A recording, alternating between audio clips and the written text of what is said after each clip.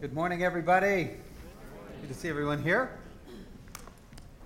What a great day we have today. We've been talking through this Advent series, and Advent simply means the coming or arrival. And when we talk in church arenas about Advent, we're talking about those Sundays leading up to Christmas where we're preparing our hearts for the arrival of Jesus, and we're preparing our minds for that, and we're remembering that God himself came to this earth. That's what Advent is about. And we've been in a series called No Fear. And I think that it's one of those things we need to hear probably more about now than ever before, because there are so many things in our culture and our society that can breed fear. Isn't there? I mean, you think of the news that has gone out in the last just couple months, and of the terrorism and the war. You think of the markets that just are going up and down, and you know, you get 5 different experts and they say 5 different things. You think of the political arena and all the what ifs that go behind that. It's enough to breed a little bit of fear. There's all kinds of things that can bring anxiety and fear into our life, whether it has to do with what's happening in our society or what's happening in your personal life. As you look into the future and say, God, what do you have for me in 2016? What do you have for me moving forward? Often it can be difficult to trust God and to live a life of faith instead of fear. And I want to just encourage you and challenge you to remember the words of Paul to Timothy when he said, God's not given you a spirit of fear, but of power, love, and a sound mind. And I need to hear that. I need to hear that over and over again, that it's easy to kind of react with the spirit of fear rather than the Spirit of God in us, where we are filled with the Spirit. Doesn't mean that we don't have those anxious moments. It just means that we have access to the God who is in control of this world.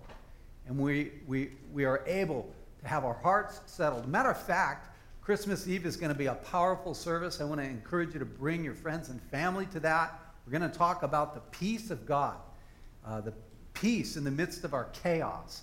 And it's something that a lot of people need to hear. So I want to encourage you to come to that, make sure and bring somebody with you to that. Well, today we're going to talk about the fear of saying yes. The fear of saying yes. And I know a couple of you are probably thinking, well, I don't have that fear. I say yes to everything. My life is chaotic. It's like, no, I'm not talking to you. I'm not talking about those of us who get overcommitted through too many yeses. I'm talking about the yes that comes from your heart, that goes towards God, that says, God, I'm yours. God, yes, whatever you want. That total, sold out, surrendered commitment to Jesus Christ. And you think about that yes, and it's like, well, that one does maybe have some concerns behind it. That one has possibly even some fear behind it. You know, I know some of the guys in the room, you know, guys, we can struggle with the fear of commitments, the fear of saying yes, that, you know, that yes that leads to that lifelong commitment of living with one person and being faithful to one person the rest of your life. And us guys, we just kind of, you know, it can be concerning.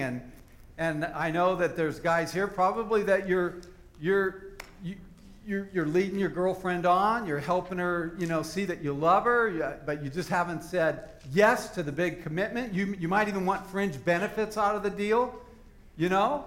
Try before you buy. Not a good idea, but you know. And then you just tell her that you love her a lot and that you don't need that piece of paper, and all it is a stupid piece of paper, and you know, you guys are bigger than that, and you're better, and your love is deeper and more profound, and so you just keep feeding her all these lines, you know, to keep her on the hook, give her hope, help her think it's right around the corner. Some of you guys are ready to throw rocks at me, I know. You're like, dude, you're outing me, man.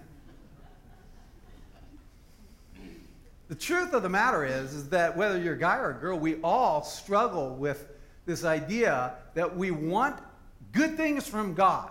We want to be close to God. We want good things from God.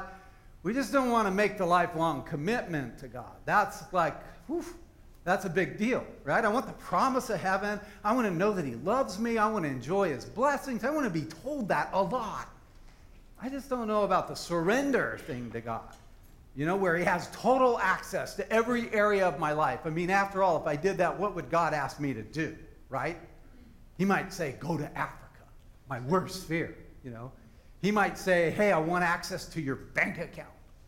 Hey, man, that's my money.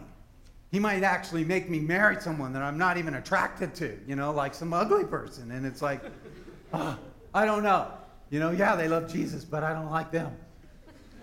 We have all kinds of fears when it comes to just giving our life to God and letting him lead the way. Well, now that I have everybody mad at me, let's read a happy story called the Christmas story. Luke chapter 1, if you have a Bible, open it to verse 26, and we'll start right there. God sent the angel Gabriel. I love it. Angels are still roaming the earth. They're still doing stuff.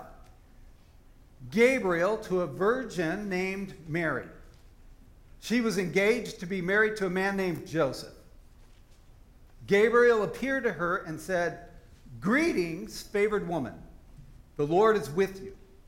Confused and disturbed, Mary tried to think of what the angel could mean. I mean, think for a moment, when this happened to Mary, when she had this encounter with Gabriel, the angel, she's 13 or 14 years old. She's a teenager. And in that day, betrothal or engagement was actually a legal matter. It wasn't easily backed out on. I mean, it was like almost marriage. It was the next thing. I mean, matter of fact, if you were unfaithful while you were engaged, it was like as if you were married and you could be stoned to death for your sin if you were unfaithful. Joseph was probably picked out by the two parents because they were arranged marriages.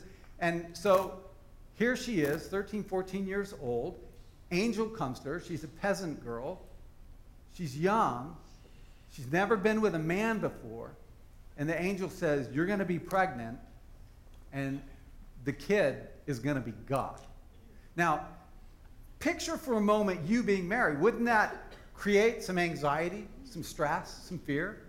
Like, how is that going to happen for sure would be one question. Another might be, though, what is everyone going to think? I mean, can you imagine what was going through her mind? How am I going to tell my parents? How am I going to tell Joseph?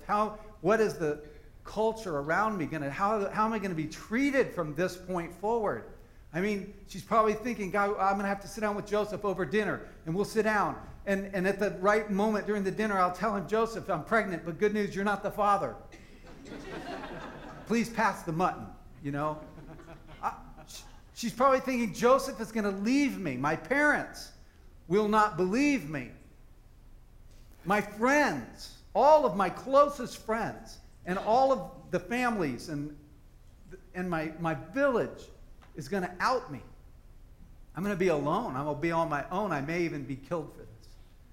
That was the reality of this situation. I don't know about you. That would have created a lot of stress. That would have created a freak out moment.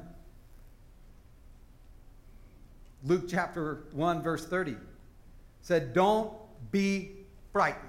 So the angel perceives all of this emotion mounting on her, these thoughts, these questions, these fears.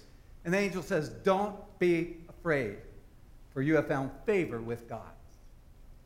Now, if I was her, I probably would have thought, well, good thing I have favor with God, because what would have happened if I didn't? I mean, if this is what I get for being in good with God, what does he do to the people he's not? God's plans are often uncomfortable and inconvenient.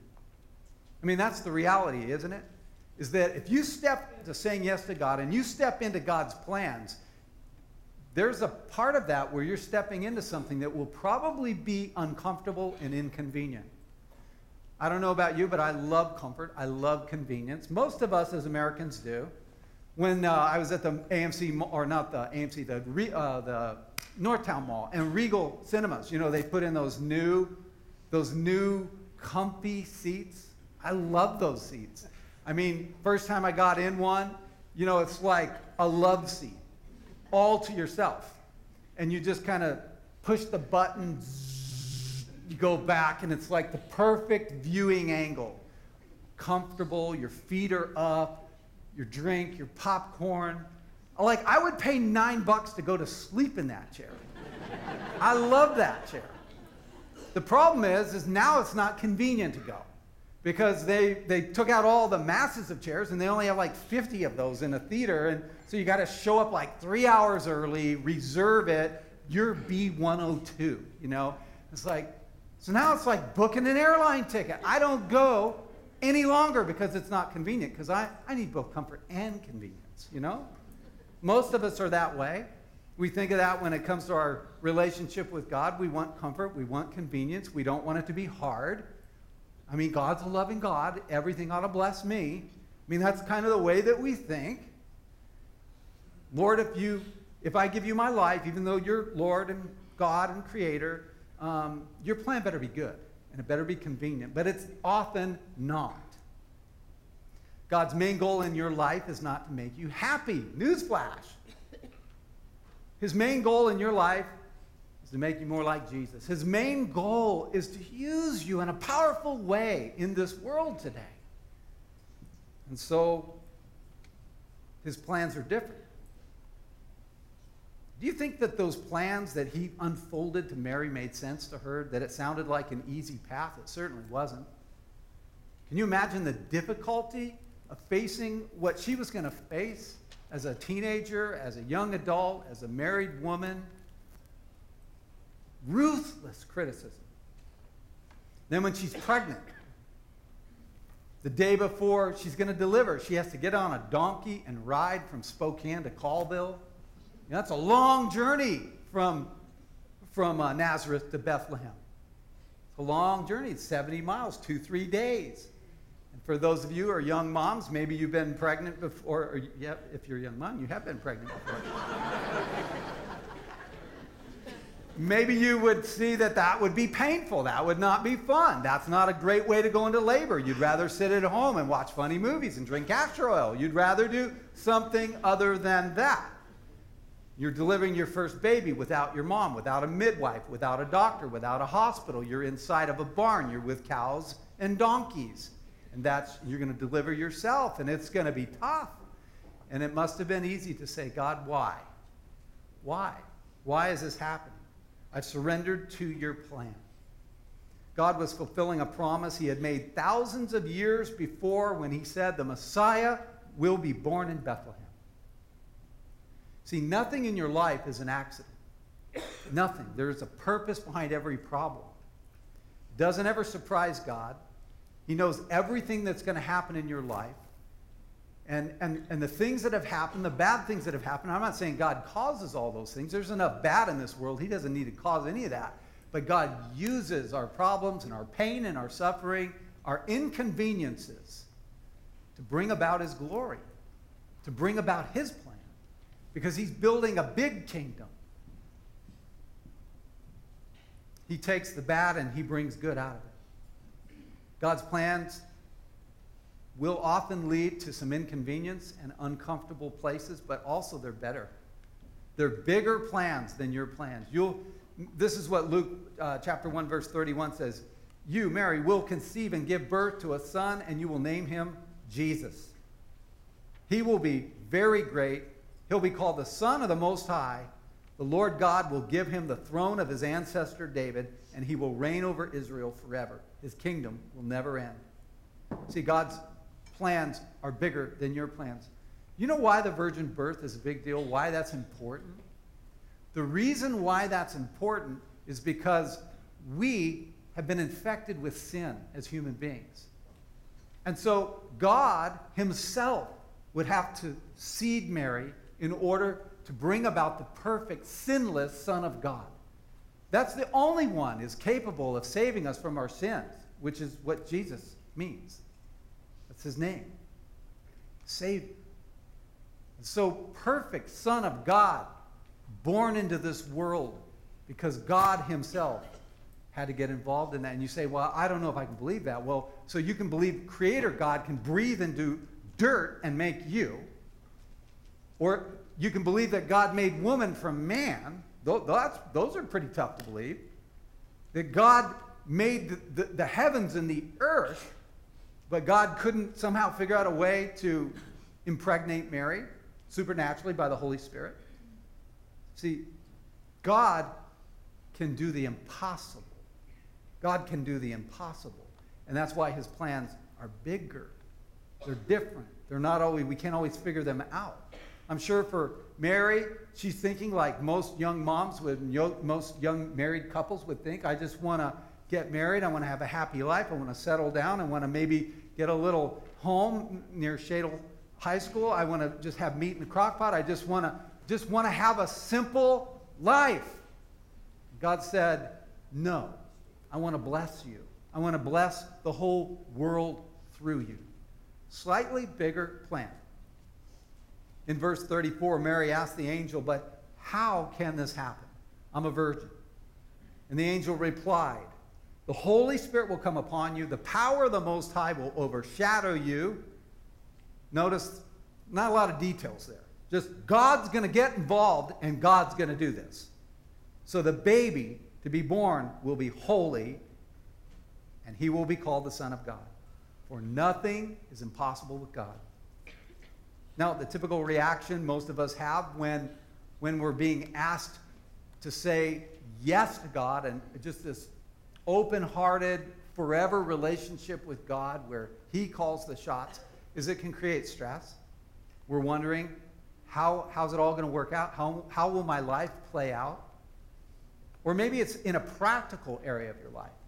You look at your money and you're going, how are we going to make that payment? Or you look at that relationship that's distancing, that's breaking your heart, and you're saying, how will that person ever come back into the family? Could be any number of things, and we say, how, Lord, how? And Mary, she didn't doubt what God had said to the angel. She didn't doubt it. Like last week we looked at Zechariah, and he had some doubts, he had some problems believing. She believed it, but she just said, how, God? How? Wow. How? There's a difference. The difference between no way and wow, how? How's this going to happen? People are still asking that 2,000 years later, right? How did that happen? The angel's response is not to give a detailed explanation. It's just to say nothing is too hard for God. When God gets involved, miraculous things can happen. God can do anything. So don't sweat it. Let go of your need to control it. God would say that to us too, wouldn't he, today? I mean, we love control. We want to control our lives. We're told to control our lives.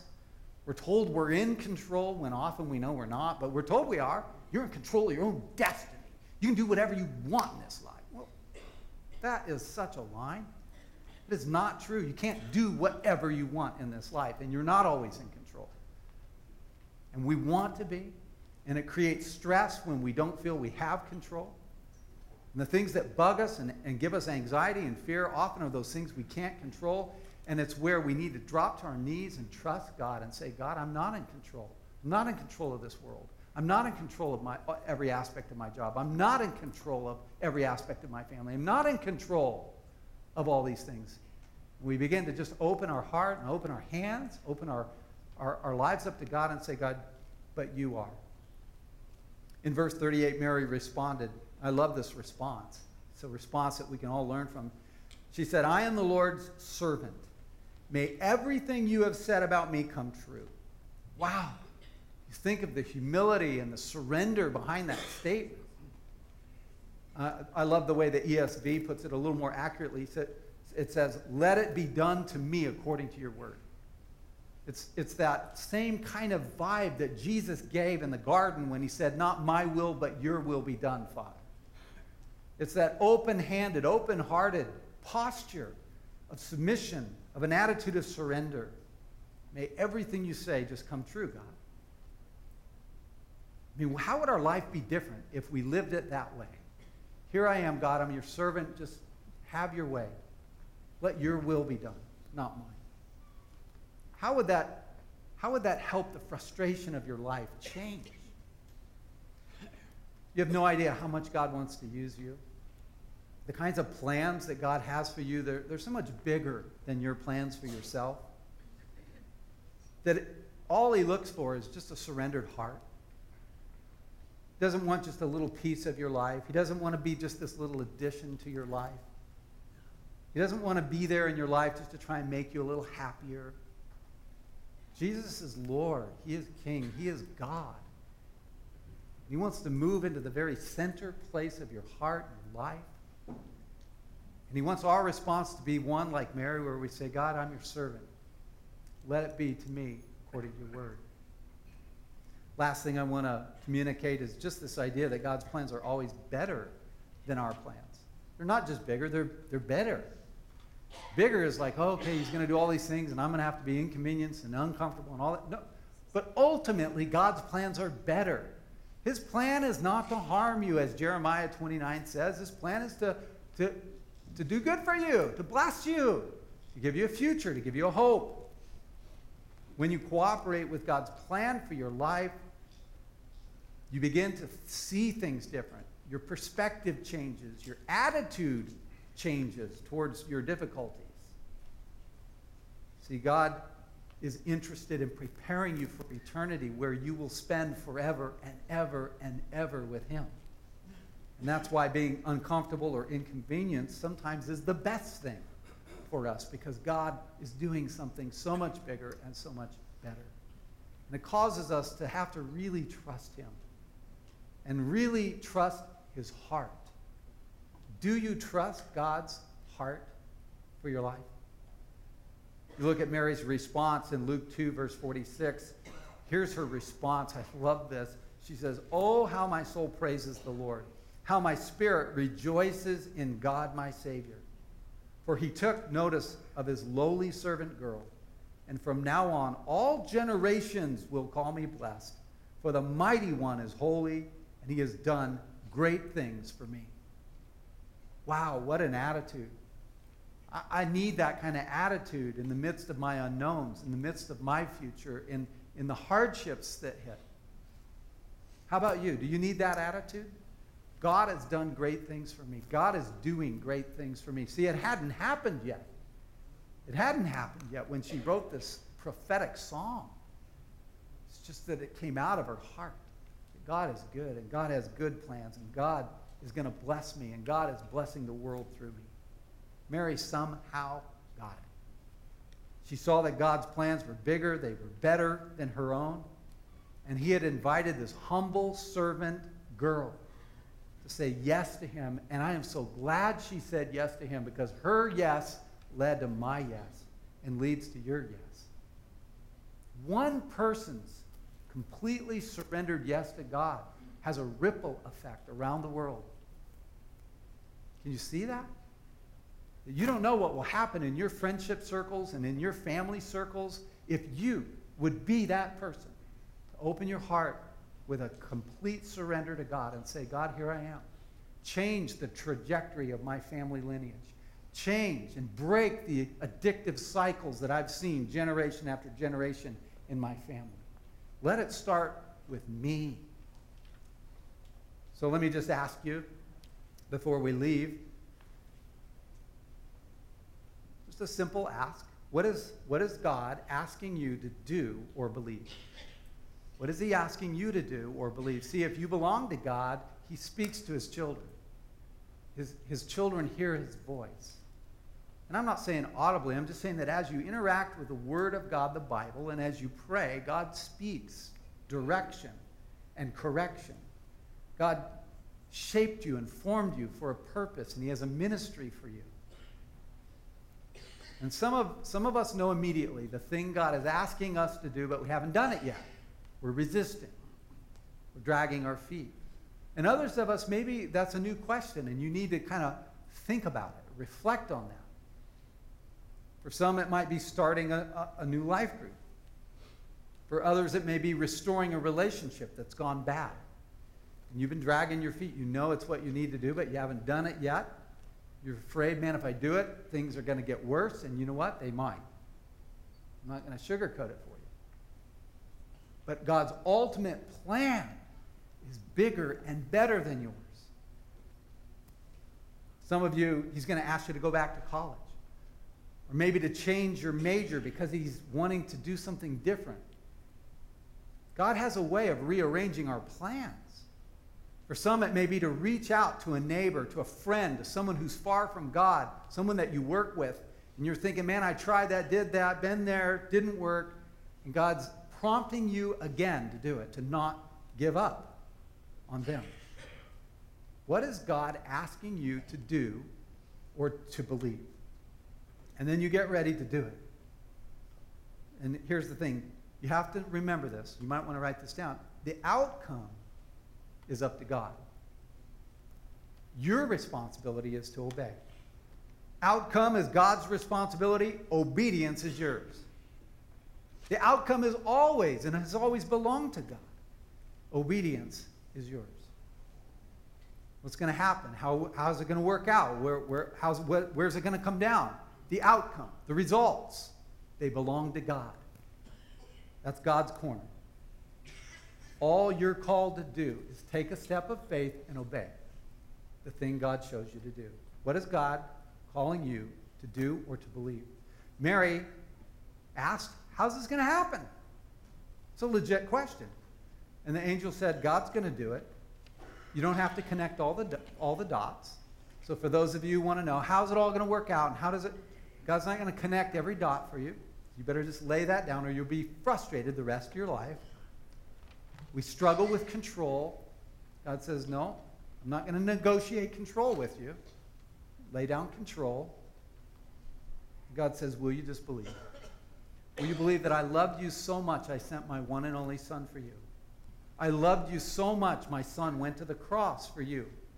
I loved you so much Jesus died on that cross. He bled. He suffered. He was buried. He rose again. And because of that, you can be forgiven. God says, I want you in a relationship with me. Will you believe it? What is God calling you to do or to believe? And then we just do it. Because his plans are bigger and his plans are better. Maybe you're an older person here and you've been a Christian for a while and you've walked with God and you think you've got a rhythm down and you kind of have it figured out. And just be careful of rhythms because rhythms can become ruts. And God wants to kick out the sides of your rut and get you back in the game. God's not done with you yet.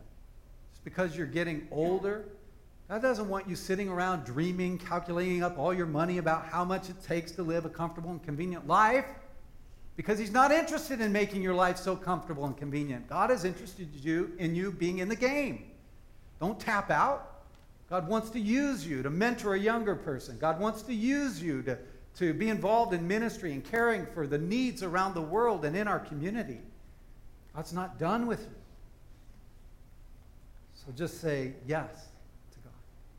Surrender yourself like that teenage virgin girl did 2,000 years ago to God's goodness, to his sovereign plan, to allow his interruption to be your invitation into a higher calling and a higher purpose with different plans, bigger plans, better plans. She just responded with that simple, I'm your servant, God, here am I. Be it unto me according to your word. In other words, I'm not going to cave into fear. I'm not going to cave into fear about the future and about how God will work things out. I'm going to trust him. I'm going to trust him because I'm his servant and he is God and he has a good heart. Would you pray with me? Let's do that right now. Remember, the outcome ultimately is God's. Obedience is what he calls us to do. So, Father, today I pray by the power of your Holy Spirit that you would help us to be obedient to what you've called us to do. And I just want to ask a question in this quiet moment of praying. What is God calling you to do, or what is he calling you to believe? What is he calling to your heart this morning? Will you obey?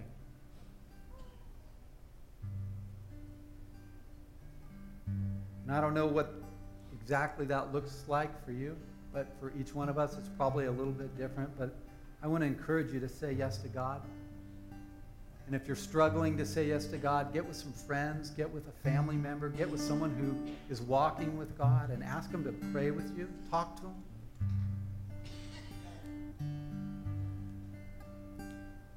But just in this moment, we know the Spirit of God is with us in this moment. If that's your heart to say, God, here's your servant. I'm saying, yes, be it unto me according to your word, Lord. And I'm going to obey what you asked me to do. If that's your heart, just in this moment, would you lift your hand to God? Say, yes, Lord, that's me. I'm doing it. I'm willing to obey. I'm turning my life over to you. Amen. Amen. Let's just continue to pray. Because ultimately, that's God's desire for our life. To be surrendered to Him. Not to serve our own desires, not to build our own little kingdom, but to be participators in God building His bigger kingdom. So, Lord, we want that. Would you help us, Lord, to have those conversations we need to have this week in our life groups and in our families, in our friendships, God, just to get real with people, to be open, to be honest, to communicate the areas where we're fearing, where we're struggling. And Lord, just to see you do something powerful and mighty in our lives, God. Just while we're praying, I know that for some of us, maybe you're here this morning and as you hear that, you know, to be really, really honest, that you couldn't honestly say, I'm God's servant. And that God is the center of my life. And I've never really said that, yes, I commit to you, God. Because I have been afraid of what that looks like, or I haven't fully understood it. And today, I'm making that step of faith to say yes to God. I'm opening my heart to you, God. Be the forgiver of my sin and the leader of my life. If that's you, just in this quiet moment, would you slip up your hand to God just to say yes to Him? That's your yes to God. Amen. Amen. Good. Good. Yep. Good. Yes, Lord. Yes, Lord. You see these hands, God, and you know the hearts that they represent and the commitments of our life, God. We can't keep those commitments without your grace. So, Lord, we invite you right now. Would you pour in grace to each one of these who lifted their hand and opened their heart and said yes to you, God? We have no illusion that we can do this in our own power and strength. We're asking you, Holy Spirit, to fill us, empower us, strengthen us, motivate us, break off sin from our life, and help us, God, to begin to walk a whole new trajectory of life. That's our desire. Be it unto us, God, according to your word, we pray. In Jesus' name, amen.